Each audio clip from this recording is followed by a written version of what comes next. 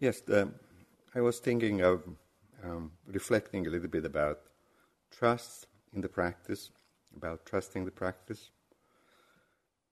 And I was thinking of beginning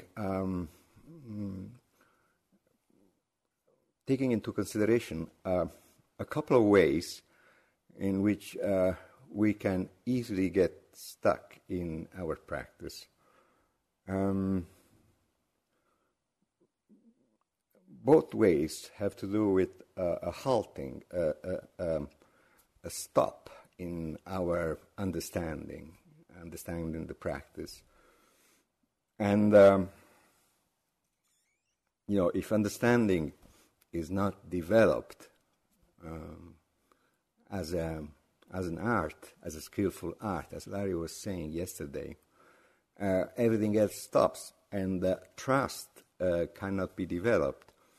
I've been always been impressed by this Buddhist doctrine, which basically sees faith or trust, saddha, and wisdom, panya, being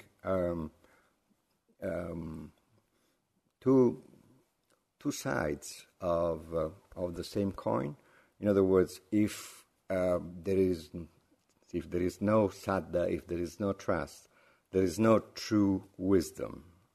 And if there is no wisdom, there is no true trust or saddha or faith.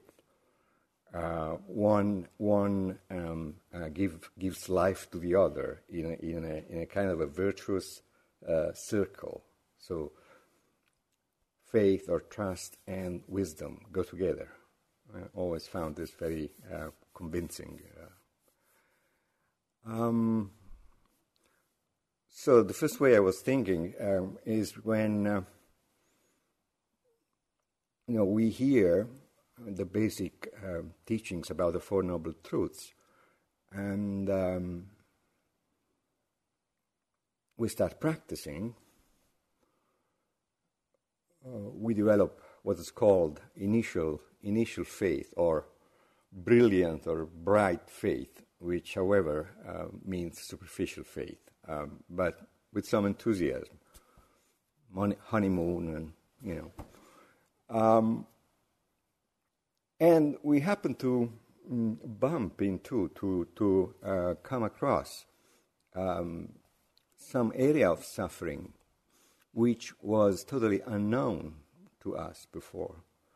So we see that the practice is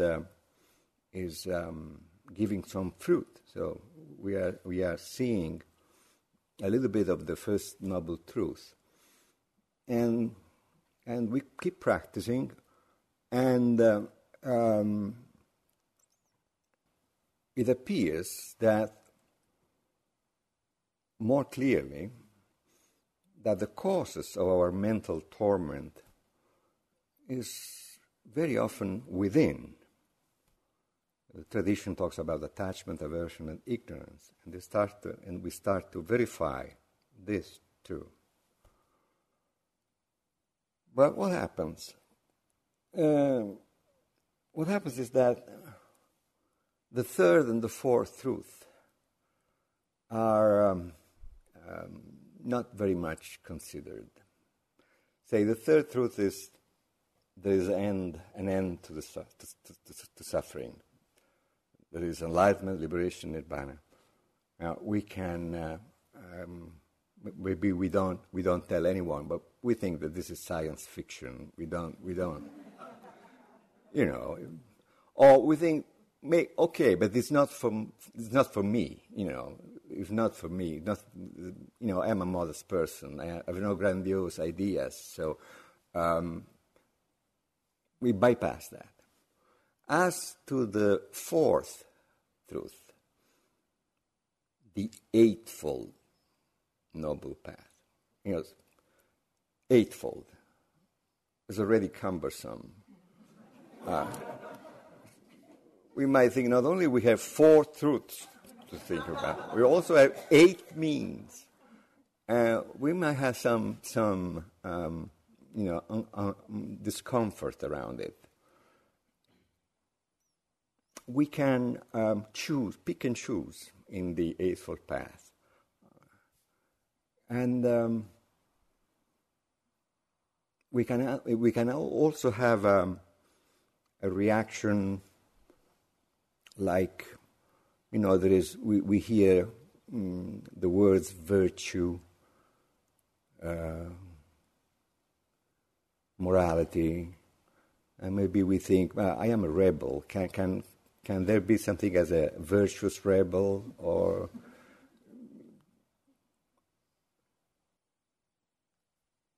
the fact is that we go back to suffering and seeing inner causes for suffering, and we do not give much consideration at the possibility of having trust into a liberating process. We don't take into consideration that the Eightfold Path is a whole. So what happens is that we begin feeling guilty. There is suffering, and I am the cause of my suffering. So we feel even more unworthy than when we began. This happens. I think it's one of the reasons why some people leave the practice. In some way or other, there is a getting stuck which has to do with a superficial understanding of the first two truths and a non-consideration of the other two truths. The lack of understanding creates lack of trust, and therefore we get stuck. Another classical way of getting stuck for lack of understanding is that we choose, out of the Eightfold Path, we choose only concentration. That's the only thing we are interested in. So we sit faithfully and we concentrate diligently every day. And once the sitting is over, we shut the door and go into whatever it is that we do during the day, holding the same old values that we've been having for years and years. So we're split. Here is the holy sitting with very accurate attention on the breath, and here is the same old life. So we let go. This is another reason why some people leave the practice, because a split is the opposite of wholeness, of healing. And again, lack of understanding generates lack of trust, lack of faith. But on the other hand, if we start enjoying the whole of the Four Noble Truths, we start seeing that they are connected, interconnected, and the Eightfold Path as well as 8 interdependent factors.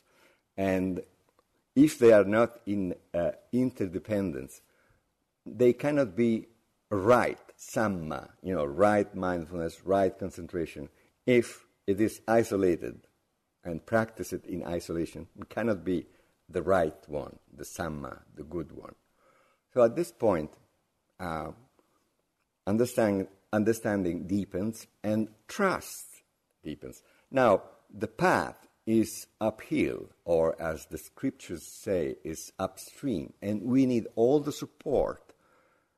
And trust is a very big support. We cannot be casual about it, and can be cultivated. We cannot fool ourselves saying, okay, either you have trust or you don't. It comes from understanding. So the more we practice, the more we understand, and the more trust gets developed. And trust support understanding, and understanding support trust. They're together, as we were saying before. Now, one of the ways, let's reflect a little bit on I was about to say practical aspects of the practice. Say one way of presenting the practice is being in the present, the art of being in the present. Now, it takes good sense to understand that getting lost in thoughts about the past or the future is at best an idle activity, and more often is a negative activity. And it takes only good sense to understand that if we are fully in what we are doing, we are more alive, we are happier, okay?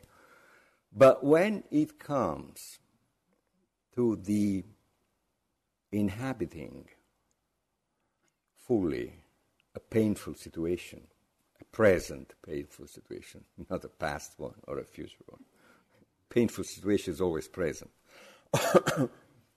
Then a specific call for a dharma, the dharma for a path is needed. Good sense is not enough. Because when we talk about being in the present, we have usually, scenes from the nature and things, which obviously facilitate, because we get more relaxed, happier, and so we can somehow access a little bit the present moment. But what about painful present moments, which means many? Now, suppose someone mistreats us, insults us, and we, as Larry was saying last night, we are frails, and so we get wounded easily.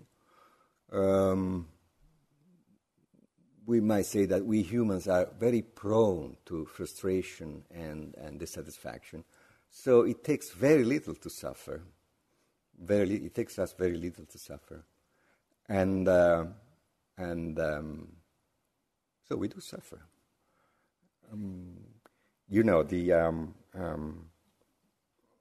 Can be such a constant background that we don't even perceive suffering as suffering.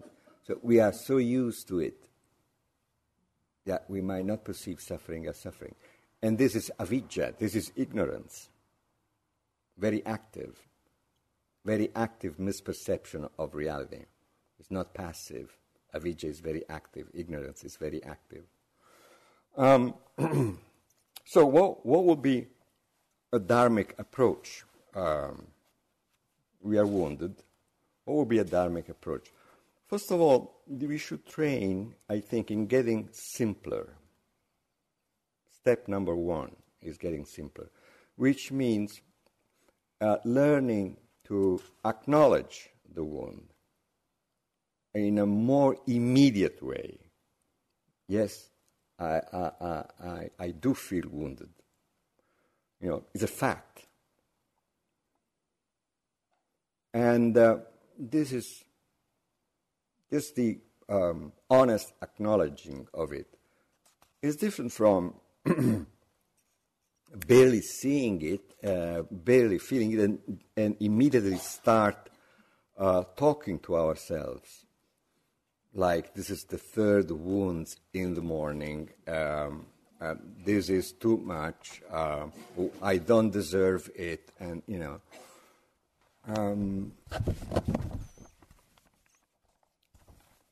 here is when we the acknowledging is over, and we are getting lost into talking to ourselves compulsively, not realizing that we are, throwing salt on over the wound.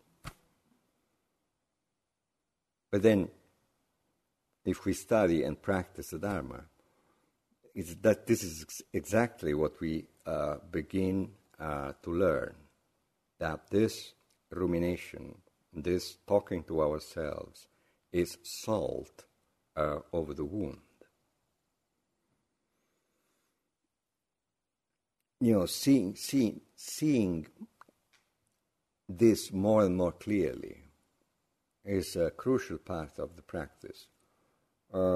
Skillful, again back to what Larry was saying last night, skillful seeing into the pain, learning the art of skillful seeing into the pain again and again.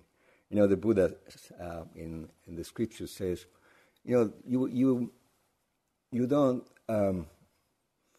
realize much through words or actions, no matter how noble they are, but only through wisdom. And the wisdom happens through understanding again and again. He emphasizes this necessity to understand. It's not once and for all. It's again and again, again and again.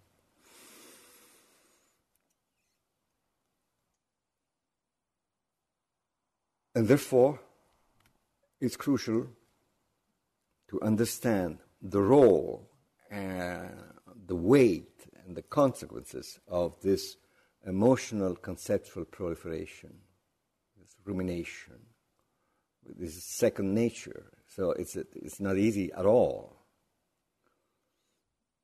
But the key, again, is in the understanding. Remember, the other night, while considering the teaching of the Buddha to his son Rahula, the Buddha says, if your meditation is this way, then painful sensations will not invade your mind and will not remain in your mind. Now, this invasion and this stickiness have to do with the power of proliferation, stickiness and invasion, proliferation, invasion. But the key is in understanding. We cannot just on faith. Okay, he said that proliferation is bad. Let's try to stop proliferation. It will double. Period.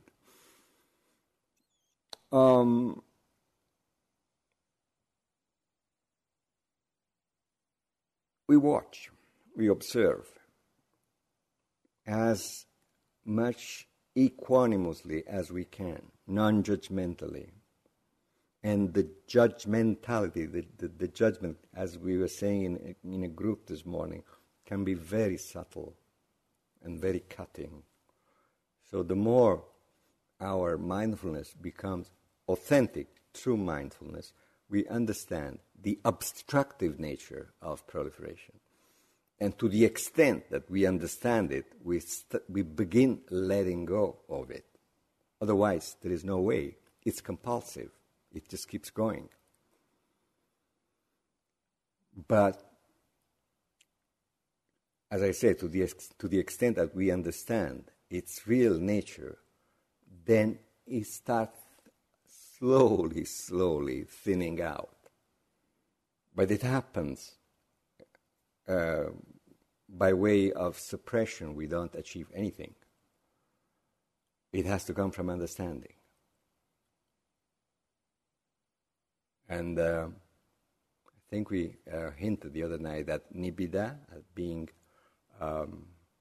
disenchanted, and not find anymore anything in the proliferation we use to delight in, to use the words of the scriptures, then if we find less and less, we start decontract and we start letting go, or rather, proliferation, starts, as I said, thinning out. We are left by proliferation. We don't leave proliferation. We are very attached to proliferation. But by dint of understanding, understanding again and again, then this process of drying, the invasion of proliferation becomes possible.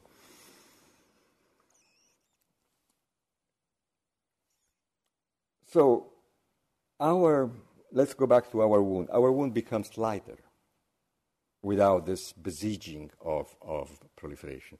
Our wound becomes lighter because, and this takes understanding, we are not adding numberless wounds through our proliferation. We've been hit, okay? But then we add to this hit, no matter how objective or how it's our imagination. But through the proliferation, we increase the pain incredibly, because it's like each phrase, at time, each word is a new pain that we are adding. But since we are incredibly used to it, since it's so habitual, we don't realize it. We experience it as completely normal. It's not normal. It's habitual. It's very different. So we don't want to add so much more pain. There is an intelligence in us which wakes up. And so again, this contributes to the diminishing of undue and incessant proliferation. Again, we can see ignorance at work. We begin to understand why, according to the Buddha, ignorance is the root cause of suffering. Out of ignorance, attachment and aversion come. If we continue the work, at one point, there will be less fear. There is the wound. We continue with the same example. There is the wound, but meanwhile years have gone by, and we've been practicing. So it's a new wound. I have to edit the example, and but it's less fear, and out of fear, a lot of anger comes. Incidentally, there is less fear. And also there is more clarity. So, simply said, we become a little bit more objective about our wound. And because of the diminishing, the thinning out of this heavy proliferation, mental, conceptual, emotional proliferation, there's more clarity. There's a little bit more peace. There is a little less fear. This is, for most of us, it's a slow process. Now, at this point, with less fear, it becomes more conceivable, more possible to try to stay with the wound, to reside in the wound. But if we haven't worked to this point with the proliferation, with diminishing of fear, we run the danger of fooling ourselves. Because, the language is very common, stay with it. But the fooling of ourselves can be that we are just enduring it. We are bearing with it. Okay, it's good, but it's not practice. So I'm staying with my wound, and I am enduring it. I'm waiting for it to end, honestly. Now, this is not practicing with the wound. This can be a help. Instead of screaming, we endure it. But it's not practice.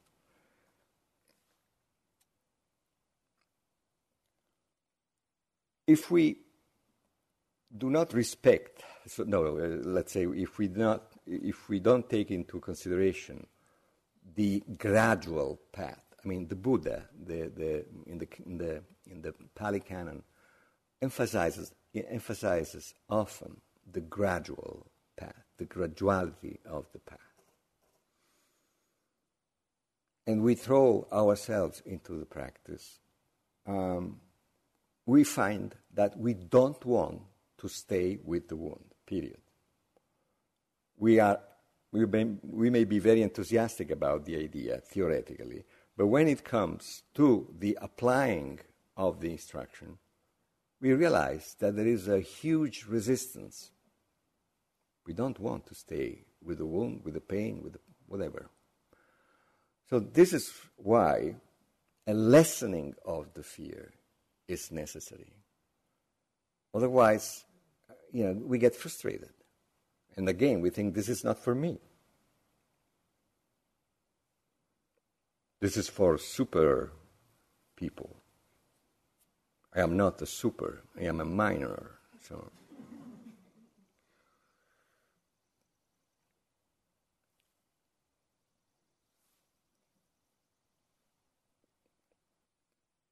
but trust. We have less fear, so this nourishes trust. But even more so, even more nourishing for the trust, for our trust in the practice, is when we begin to have a different experience of pain, when we begin to have a different experience of the wound. That is more convincing. That is the very convincing element. Basically, what happens? What happens is that we see that bringing awareness, bringing mindfulness to the wound has a healing power. We start seeing that mindfulness is healing.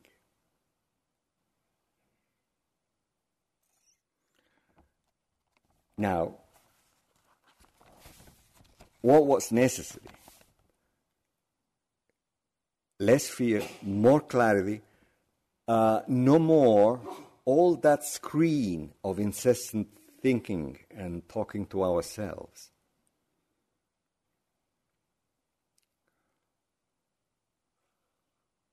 The pure suffering, the pure pain, the pure wound, and the mindfulness of it, awareness to it. And also we see that the wound, our wound, wants attention, needs awareness and mindfulness, needs this kind of healing. But, it's for instance, we have a dear friend who is sick, and he or she wants our caring attention. But instead, we talk and talk. And he or she doesn't need our talking, our eloquence, our, speculation. It needs our caring attention. And is even disturbed by our incessant talking. Again, ignorance. Now, the same holds true for ourselves.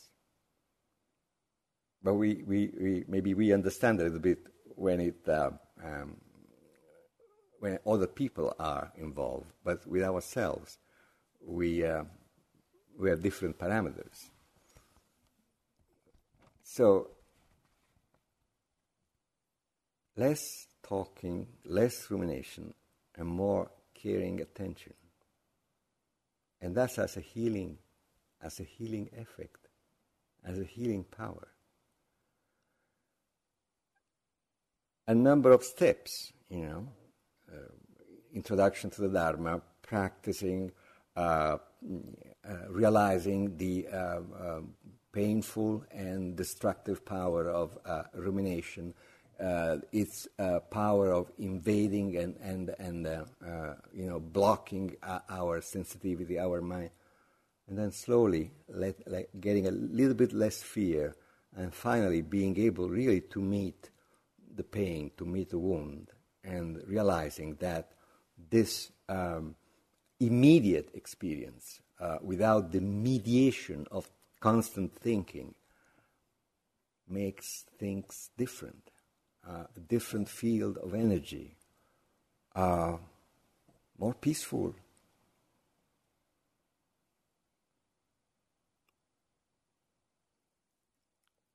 Of course, this takes patience, and I always emphasize a lot of training with small wounds. A lot of training. We should not miss one small wound, because that's where the training can give immediately or almost immediately its fruits. This is another trap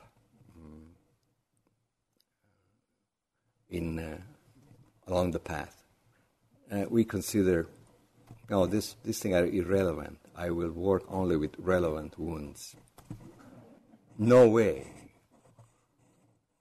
There's another reason why people leave the practice. It doesn't work. I was in great pain the other day. I practiced, nothing happened. Actually, it got worse. So I leave the practice. It's like, in the scriptures it is said that misunderstanding the Dharma is like grabbing a snake in the wrong way. It bites. It's not the practice which bites, it's our ignorance.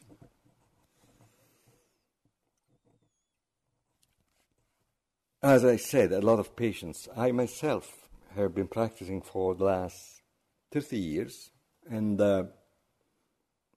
I've developed a little understanding, and I've had a bit of experience in this field. And when I say a little understanding, I mean it. Now, it may well be that I am a bad case, and this is not an infrequent thought of mine. But the thing is that small understanding has meant so much for me in my life, and keeps being so important and keeps deepening, that I don't care if I'm a bad case.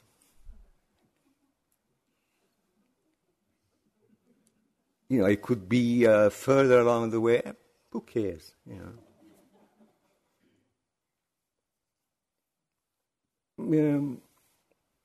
Just to have looking at an issue from different angles may be helpful.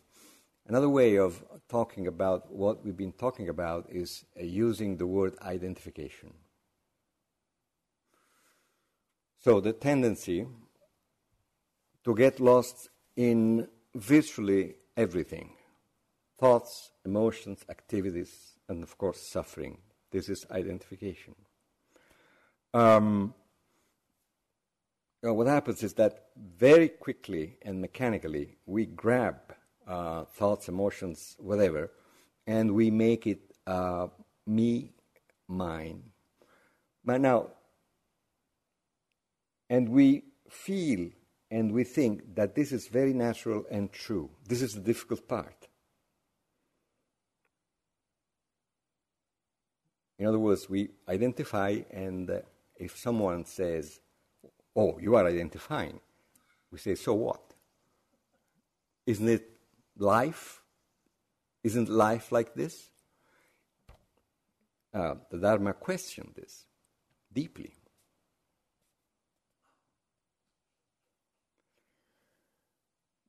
Practically, mindfulness is the opposite of identification. In case we find identification is too much used or abstruse or whatever. Suppose we wake up to mindfulness in the midst of a frustration, and we've been practicing for a while. What happens is that more spaciousness comes around the frustration.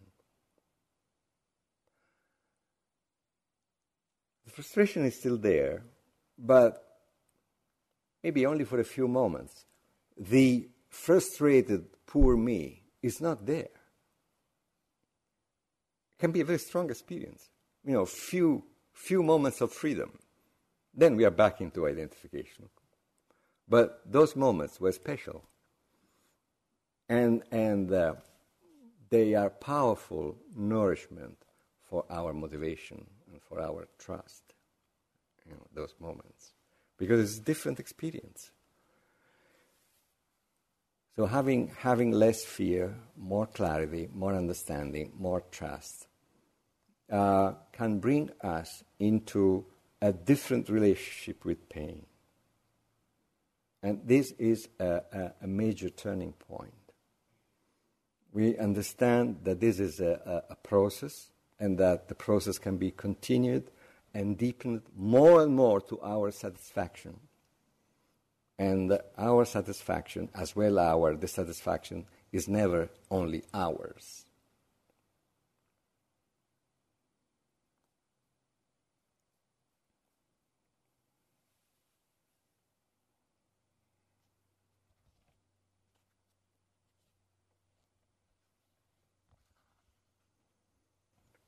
Shall we sit for 2 minutes?